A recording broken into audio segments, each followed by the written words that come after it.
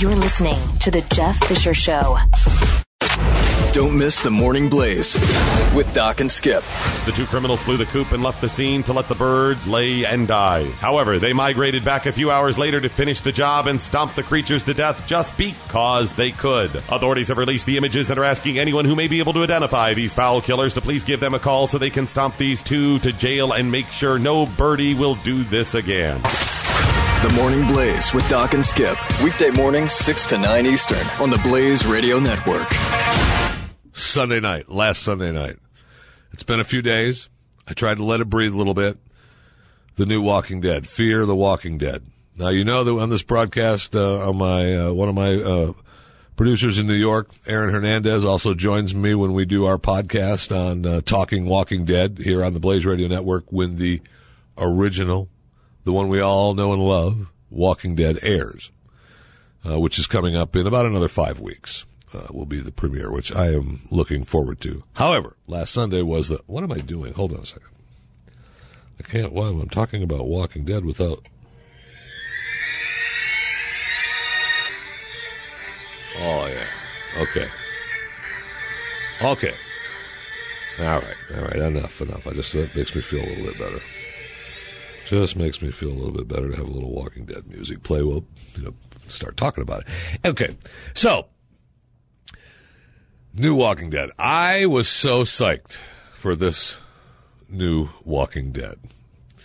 I watched all the clips. I watched all the previews. I watched the interviews. I watched the little snippets here and there. We made it through the entire show of Fear the Walking Dead. And it was at the end, and I got to the point of, and I know that Aaron Hernandez joins me now. Aaron, I got to the end of the broadcast, and I went, I didn't learn anything new. I'm not happy with this show. It was such a letdown. I am so glad you said that. I thought maybe I was alone. And you know what? And for me, I was like, this is cool because I'm from Los Angeles. I was born and raised in the City of Angels. And I was so stoked to see how it would start in L.A. Now, granted, they're barely developing the story. I know. But from where we're at right now, I don't care about any of the characters. I don't care about any of the characters. The one character that I thought, oh, this guy's going to be kind of cool. Maybe we'll get to know him and get to like him, was the son's drug dealer, who was portrayed as not a drug dealer to the parents, but was his drug dealer. I thought he would be kind of slick. He's going to be street savvy. We can bring him into the fold, and they kill him off. Exactly. It drove me crazy. It drove me crazy. The one interesting character in the whole thing. Right. Minus the fat kid. I like the fat kid, the one that with the creepy, yeah, I hope he sticks around. Maybe we run into him again, but I don't think so. I think we're just going to find him with a sign around his neck saying, I told you, you're all going to die. That and a peanut butter jelly sandwich in his hand. Go easy on the fat jokes, okay? But, I hope maybe he will stick around. That'd be good. He'd be a good character to have, right? He is. I mean, somebody else, somebody that you like. Because I love the guy, the lead character, man. I love him. And the lady, but they're going to make it so that the lady is the bad guy. You saw how she came in and dealt with the cops. And she's pretty tough at the school. So she's going to be the one that's the one to deal with, not him. Yeah. He's going to be the guy that takes care of things, but she's going to be the badass. Yeah. Travis is the name of the character.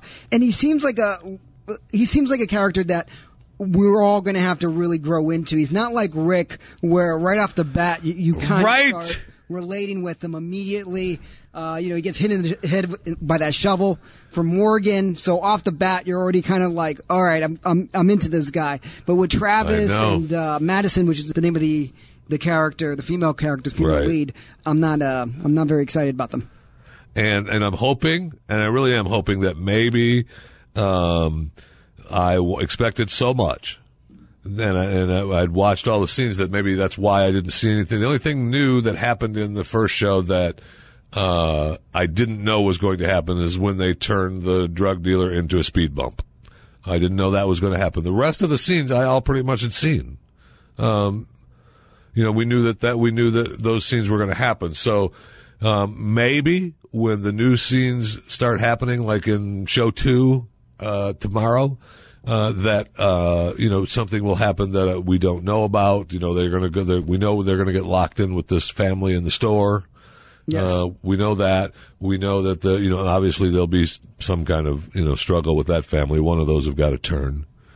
So I don't know. Maybe I've got. Do you think they'll give an explanation to the actual beginning of the virus? I don't know, but I mean, I know that she was dead, but Patient Zero was hot for being dead. So, I mean, I'm just saying. She did have some rouge on the cheeks, right? Okay, sure, she was a heroin addict and a junkie, and sure, she was eating other humans. So. The thing too that I know I don't want to nitpick and stuff like that, but that was the one most unbelievable part of a zombie apocalypse of a junkie church. I'm that's in LA, man. You know how much that real estate is? That would be at least a Crunch Gym or a Jamba Juice by now. You know what I mean? They're not gonna let that go to the junkies. But I mean, was there anything of the show that you were really excited about that they did do? No. Really?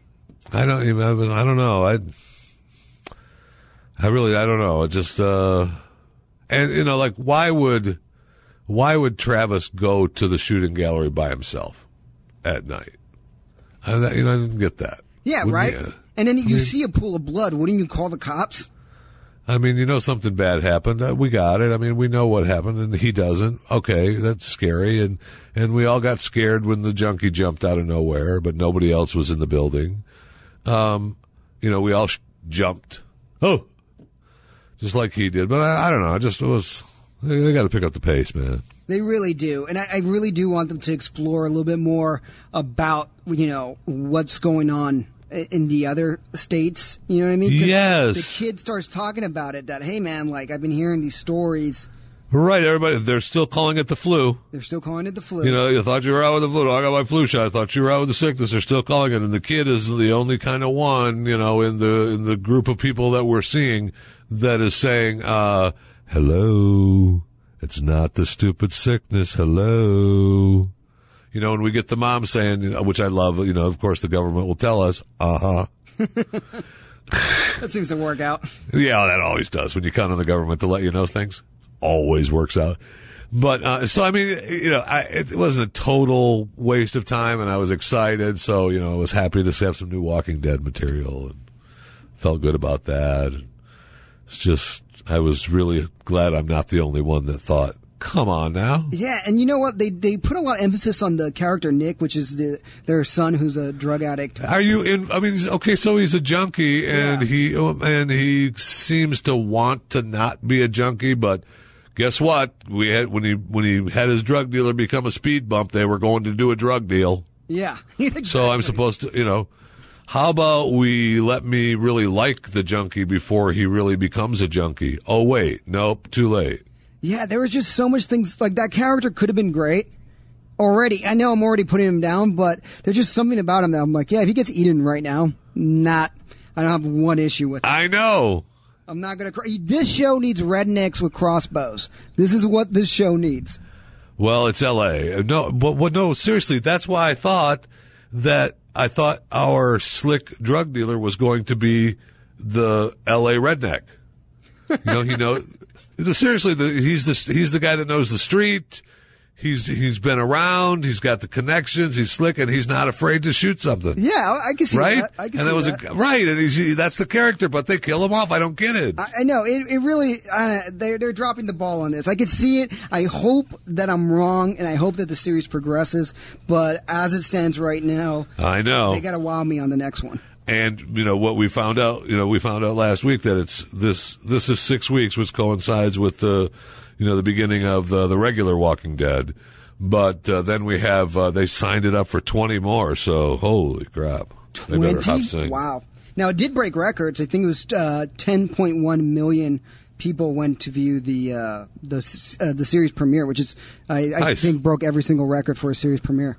Excellent. I mean, that's great. That's great because they promoted it great. Yeah. And they did it wonderful. I just think that and maybe it was just for the Walking Dead fans, they dropped the ball, and for the new people that they're trying to get in, they didn't drop the ball, but for me, they dropped the ball. They did. You know what? This actually feels a lot like Walking Dead Season 2. Where it just it's trying to build up to something, but they don't really know how to do it, I feel. Amen.